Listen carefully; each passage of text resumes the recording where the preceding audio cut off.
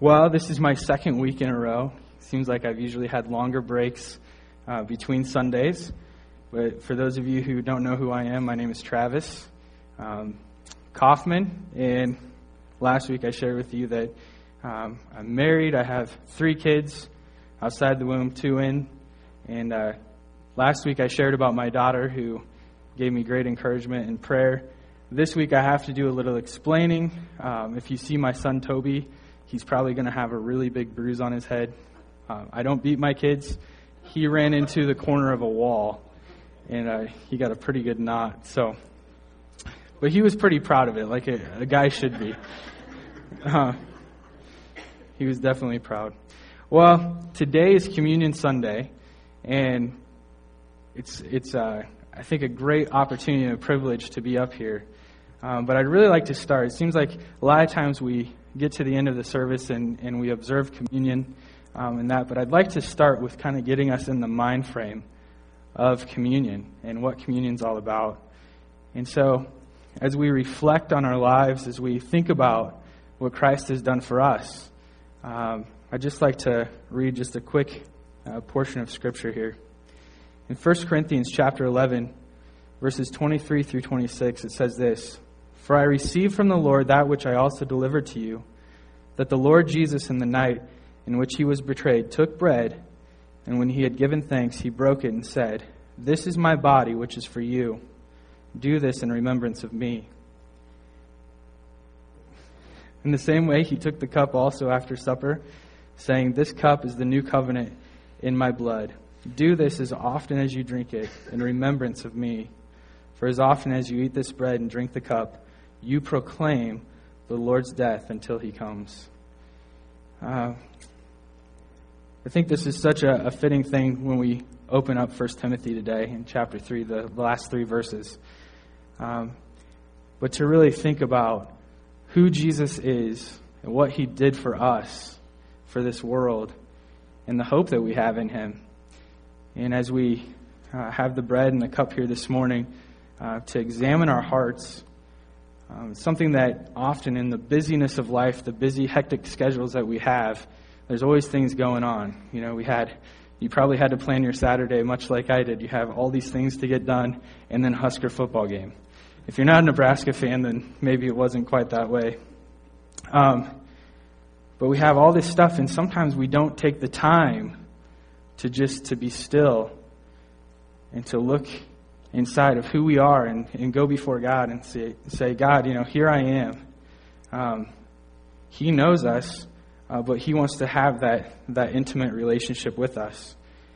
And so a lot of times with the busyness of life, sin doesn't get dealt with. And maybe we get into these patterns of sinfulness. And so today we get to just take the time to really think about what Jesus did, and we remember the great gift that we have through his blood being shed on the cross and the hope that we have as well.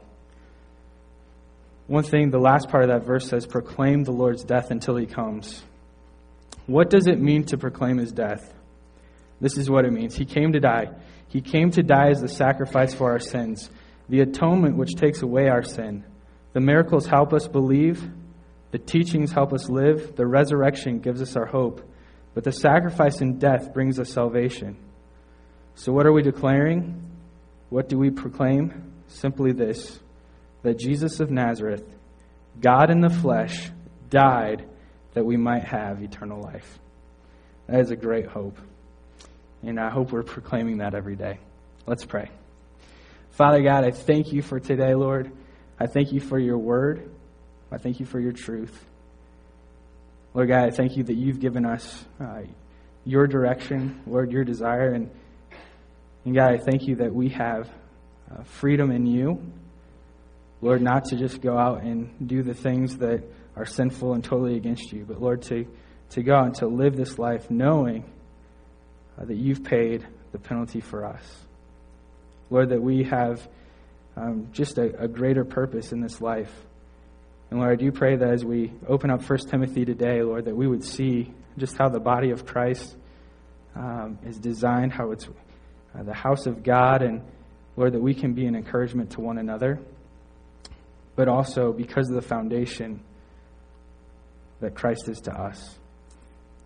Lord, I pray that we would go from this place this morning changed because of your word. And Lord, how you use it. In Jesus' name, amen. Last week we talked about the qualifications for leadership in the church with the elders, the overseers, and also the deacons. And one of the primary focuses that was brought out of that is that these are not men who are growing into those things necessarily, but these are really people who are identified by the practice of those qualities, those characteristics, day in and day out. And that it's a good thing if you want to aspire to an office of leadership in the church and to a position like that it's a good thing to aspire to because it brings God glory. And those are all things that we can work on in our lives as far as the character and who we are before God. They bring glory to God. And so today we continue on in verses 14 through 16. And I'm just going to read through this passage here. It says, I am writing these things to you now, even though I hope to be with you soon, so that if I am delayed, you will know how people must conduct themselves in the household of God. This is the church of the living God, which is the pillar and foundation of the truth. Without question, this is the great mystery of our faith. Christ was revealed in human body and vindicated by the Spirit. He was seen by angels and announced to the nations. He was believed in throughout the world and taken to heaven in glory. So again, as we are looking at Timothy being instructed by Paul starts this off, and one of the issues that they're being very careful or addressing in this church is that there's a kind of an uprising of false teachers. And so we kind of have to go back and look in a lot of ways at what a church looked like back then. And it wasn't necessarily that they had these huge buildings where people would assemble in big groups. It was really more of a home church type of setting. And I really like the video for the Billy Graham thing, as they're encouraging people to get together in homes for them to be able to share their faith. Because when you go back, that was one of the first ways that the gospel, the good news of Jesus was being spread, is that believers were coming together in each other's homes, fellowshipping with one another in the name of Christ, and his name was being spread because of that close, intimate relationship. And so the church today has definitely shifted. I believe it was like 200 years after that they finally started building buildings that could house more people to come together. And we'll leave it at that as far as opinion, I guess, of what we think is better. But we know that relationships are very important. And so with the leadership in the church, because you had so many different groups, they had to be very careful about who was leading and spurring one another on in the truth of his word, because false teachers were coming in and they were sharing their own views or teachings and things that maybe were reflective of a culture that was changing and getting away from the truth of his word. And so that's one of the things that's being addressed. And when you think about Ephesus, it was the second largest city in the Roman Empire at the time. And one of the things that contribute to that is trade and business. But they also had some really neat things as far as beauty and that goes. But along with big cities, there's also sin. And so sin was going kind of to the next levels. And one of the things that I really like about Scotts Bluff is that, I know there's sin here, so I'm not saying that Scotts Bluff is without sin. However, when you go into a bigger city like Denver, San Francisco, there's a lot of more extreme, I guess, gross type of sin that is okay, that's accepted. And that's really, in a lot of ways, kind of the condition that was going on here, is that there was a culture that was allowing for gross immorality. But the church was strong. And so one of the things that's being addressed is to guard that and to keep it safe. I love how, as Paul writes letters and as he addresses things, you can see and you can kind of feel his deep concern for the body of Christ. Paul doesn't go there with a big ego. He is really concerned about God's name, the truth of his word not being messed with, being tainted.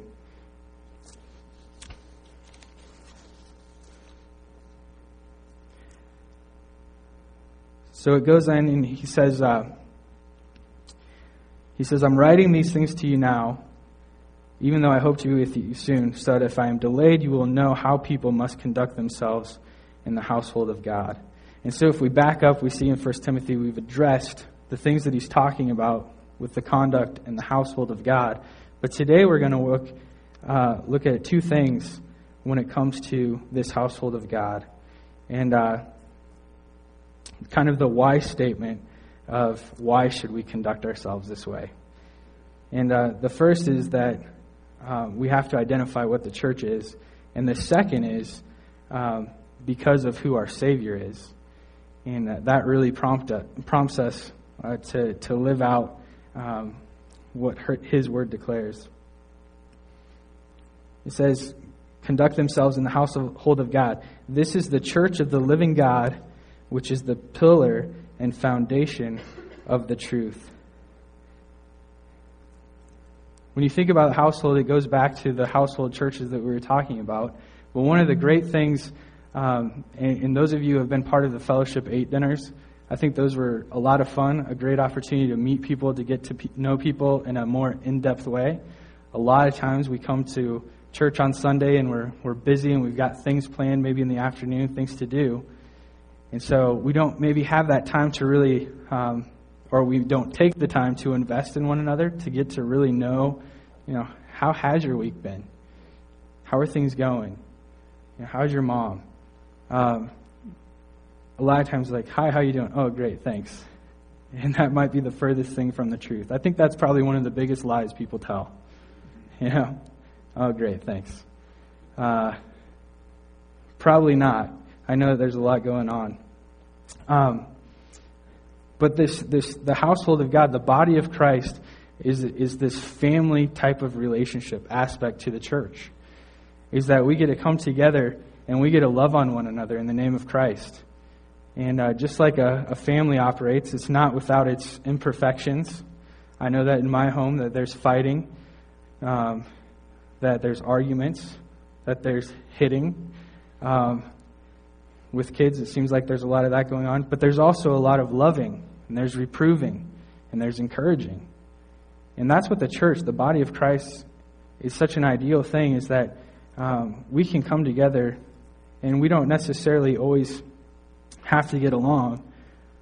But because of what Christ has done, is that we can have this unified body and bring Him glory through the ups and downs. That we bear one another's burdens, and that we live this life together. And that's, I think, the beauty of fellowshipping with believers, is that, you might have a lot of acquaintances and friendships and people who don't know Christ that you spend a lot of time with. But to come together with somebody who has a like-mindedness in Christ is a powerful thing. And it's such a huge boost. The other thing that it does is that we call it accountability, maybe, is that we're accountable to those who are around us. But the beauty of that accountability is that they're not looking to, push you down, but really want to edify, to build you up, and to restore you into that relationship with Christ. As we look at our assembly, are we concerned about the testimony of this local body? Are we concerned about the testimony of Monument Bible Church, the name that Monument Bible Church has in the community? And it's not so much like I was saying, building up an ego, but ultimately, who are we representing? It's Christ. And I was thinking about this. There's a lot of things that we might jump to conclusions on. That we use the word all or every a lot of times with things. How many of you have ever eaten at a restaurant and maybe gotten sick or the food was really bad? Has anybody had that experience? How many of you went back right away? How many of you went back, ever? A lot of times that happens with a chain restaurant. I don't know if I should pick on anyone in particular because I haven't really had any bad experiences.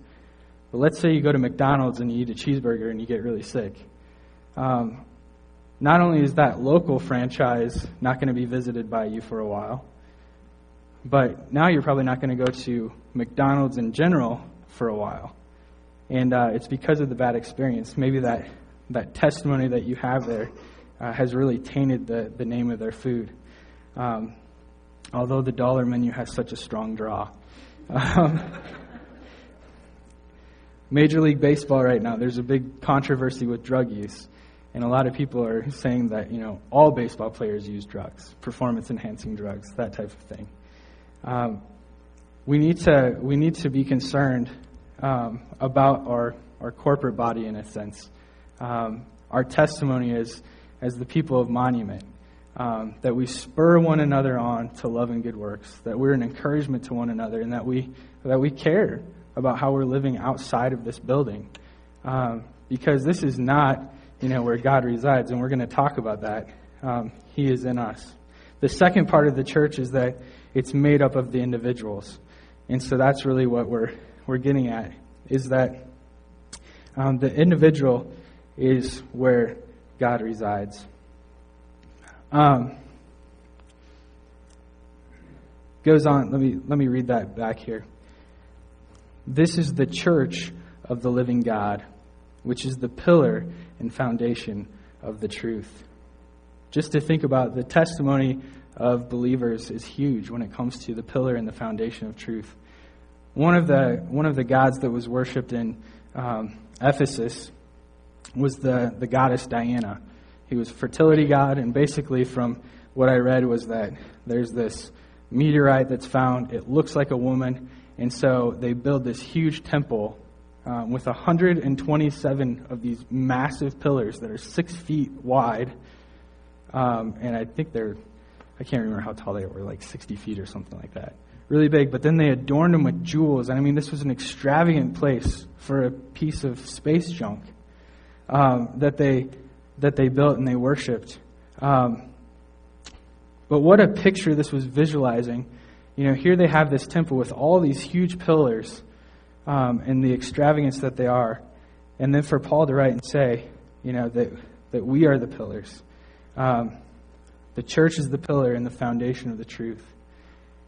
Is that Christ is our foundation, but we go out and we're the testimony. We're bearing witness of what Christ has done. And as we go into our communities, into our jobs, into friendships, we don't check God at the door here before we leave, because He is dwelling within us. John 14:6 says this: Jesus said to him, I am the way and the truth and the life. No one comes to the Father but through me. 1 Corinthians 3:9-15 says, For we are God's fellow workers. You are God's field, God's building. According to the grace of God, which was given to me, like a wise master builder, I laid a foundation, and another is building on it. But each must be careful how he builds on it. For no man can lay a foundation other than the one which is laid, which is Christ Jesus. Verse 16, Do you not know that you are a temple of God, and that the Spirit of God dwells in you? It's a pretty big responsibility. And how is our temple being a testimony to the truth who is in us? Philippians 2:14-16 says this: Do all things without grumbling or disputing, so that you will prove yourselves to be blameless and innocent, children of God, above reproach in the midst of a crooked and perverse generation, among whom you appear as lights in the world, holding fast the word of life, so that in the day of Christ I will have reason to glory, because I did not run in vain, nor toil in vain. I think that's so awesome just to think about. What are we doing? Why are we doing it? And the things that we're a part of, is it Christ that is pushing us? Is it for His glory? Are we running in vain? Or are we doing it for a greater purpose? I was thinking a lot about how there's so many self-help books, and even when it comes to ministry, there's book after book after book about how to relate to people, how to grow your ministry, how to do this and that. And I read in Haley's Bible handbook, he writes this: Without seminaries, without church buildings, and in spite of persecution, the church made more rapid progress than at any time since, because it had to keep its mind on the essentials rather than the superficials of Christianity. And I think that's such an awesome thing just to think about when it comes to what our focus should be. There's a lot that goes in. Even here, we've got screens and speakers and lights and pews and decoration. And I think that all has some type of purpose. But ultimately, if God's word is not being taught, if God's word is not being preached, then it's pointless. And that has to be focus. And so in our own lives, if we're the temple, are we filling ourselves with the Word of God, with His truth? Or are we filling with a bunch of superficial type of things? Verse 16, the mystery of God, the mystery revealed. Without question, this is the great mystery of our faith. Christ was revealed in a human body and vindicated by the Spirit. He was seen by angels, announced to the nations. He was believed in throughout the world and taken to heaven in glory. Mystery is some sacred thing hidden or secret, which is naturally unknown to human reason and is only known by revelation of God. And back in chapter 3, we talked about the mystery of the faith and just how that mystery has been made known. And we get to celebrate that mystery today, in that Jesus came, that He was born a man. He took on flesh. He dwelt on this earth. He lived a sinless life, and He went to the cross and He laid His life down for sin in the world. He was buried, and 3 days later, He was raised from the dead. And that's such an awesome thing, because He was a living God. Is that He is not dead. He's not a rock. Christ is risen. Cool thing is that He went and He appeared to others before He ascended into heaven. And so there's testimony to that truth. Ephesians 6:19 says, with all prayer and petition, pray at all times in the Spirit. And with this in view, be on the alert with all perseverance and petition for all the saints. And pray on my behalf that utterance may be given to me in the opening of my mouth, to make known with boldness the mystery of the gospel, for which I am an ambassador in chains, that in proclaiming it I may speak boldly as I ought to speak. And then also in Colossians 4:2-4, it says, devote yourselves to prayer, keeping alert in it with an attitude of thanksgiving, praying at the same time for us as well, that God will open up to us a door for the word, so that we may speak forth the mystery of Christ, for which I have also been imprisoned, that I may make it clear in the way I ought to speak. This mystery is the gospel truth. Paul desired that people would hear the good news of Jesus.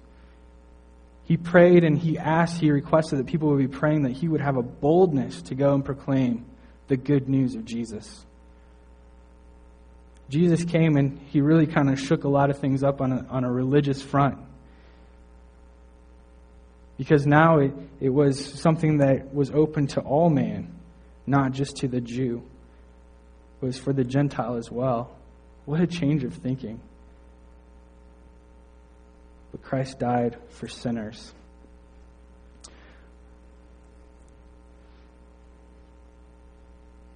Philippians 2:5-7 says this, have this attitude in yourselves, which was also in Christ Jesus, who, although He existed in the form of God, did not regard equality with God a thing to be grasped, but emptied Himself, taking the form of a bondservant, and being made in the likeness of men. Going through in verse 16, that Christ was revealed in human body or flesh. Here Jesus came and He took on mankind. He became man. We get to celebrate this at Christmas time. And, it's in a very real way. Is that Jesus came and He lived and He had, the same type of struggles and dealt with the same type of issues that we do. Yet He did it without sin.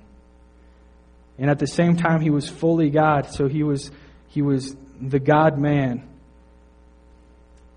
And this was needed because He was the perfect sacrifice. And He was the only one that could lay his life down on the cross to shed his blood for sinners so that we could be reconciled to God through him. He was vindicated by the Spirit, or justified. There was a witness about him both in his spirit and through the Holy Spirit that he was righteous before God, fully acceptable to God the Father. The word Spirit can be capitalized or not. The meaning is really the same, and the experience you and I have as believers is the same. By the work of the Holy Spirit, we too can have the inner witness in our spirits that we are declared right before God, pleasing and acceptable as we serve him. He was seen by angels. I was talking with Mike Clement back there a little bit about how there's just so much more that you could go into, and you could say, what about these times that Jesus was seen by angels? And let's do a study on that. But these angels attended to Jesus from birth to his ascension. And can you imagine what they were thinking when Jesus laid his life down on the cross? Here they have come, and they come to meet his needs to serve him, and yet here he is. He's laying his life down. He's proclaimed to the nations. His name has penetrated cultures all over the world. It's not saying that everybody's heard, which gives us opportunity, that gives us drive to go and to share the good news of Jesus with others. But the New Testament church was doing a great job proclaiming the name of Jesus. And I think about, it's because of Jesus. Does that motivate us to share with others? If we have the good news, why don't we go and share it with others? Let's do that. He's believed on throughout the world. Many have come to place their faith in Christ. And we see things like this Billy Graham, our hope, a real strong movement to go and to share Christ with others. Hopefully that's just a catapult to say, a springboard to get people to share their faith with others. Not just in their homes, but in their places of work, in their friendships, in those close friendships. And he was taken to heaven in glory. And just to think about that Christ, after he was raised from the dead, was glorified. And that someday, too, he's going to come back in all his glory. And we're going to experience that someday. And that's a pretty awesome thing. Because of Christ, we have been given so much more. Because of Christ, we have hope. Because of Christ, we have purpose, a much greater purpose. And so I just want to challenge you guys today, and myself as well as I read this, think, man, I don't know if I'm a very good pillar. Because my life sometimes doesn't reflect God so great. But I think the challenge is to go before him, and as we have this time of reflection, to just look and say, God, what are the things that are holding me back from being bold about proclaiming your truth? And to deal with sin and to take the step of action to say, what do I need to do to change this pattern or this course? And God's going to be with you. He lives in you, and he's going to come alongside of you to do that. And so I just want to encourage you as we enter into communion today, too, that you really take that time to go before God and be still and quiet and seek his face. Let's pray. Father God, I thank you for your love. I thank you for your grace. I thank you for your mighty power. Lord, I thank you that we have hope in you. Lord, I thank you that we are free from the bondage of sin, and that, Lord, we get to experience just that freedom, the joy that comes by honoring you and obeying you.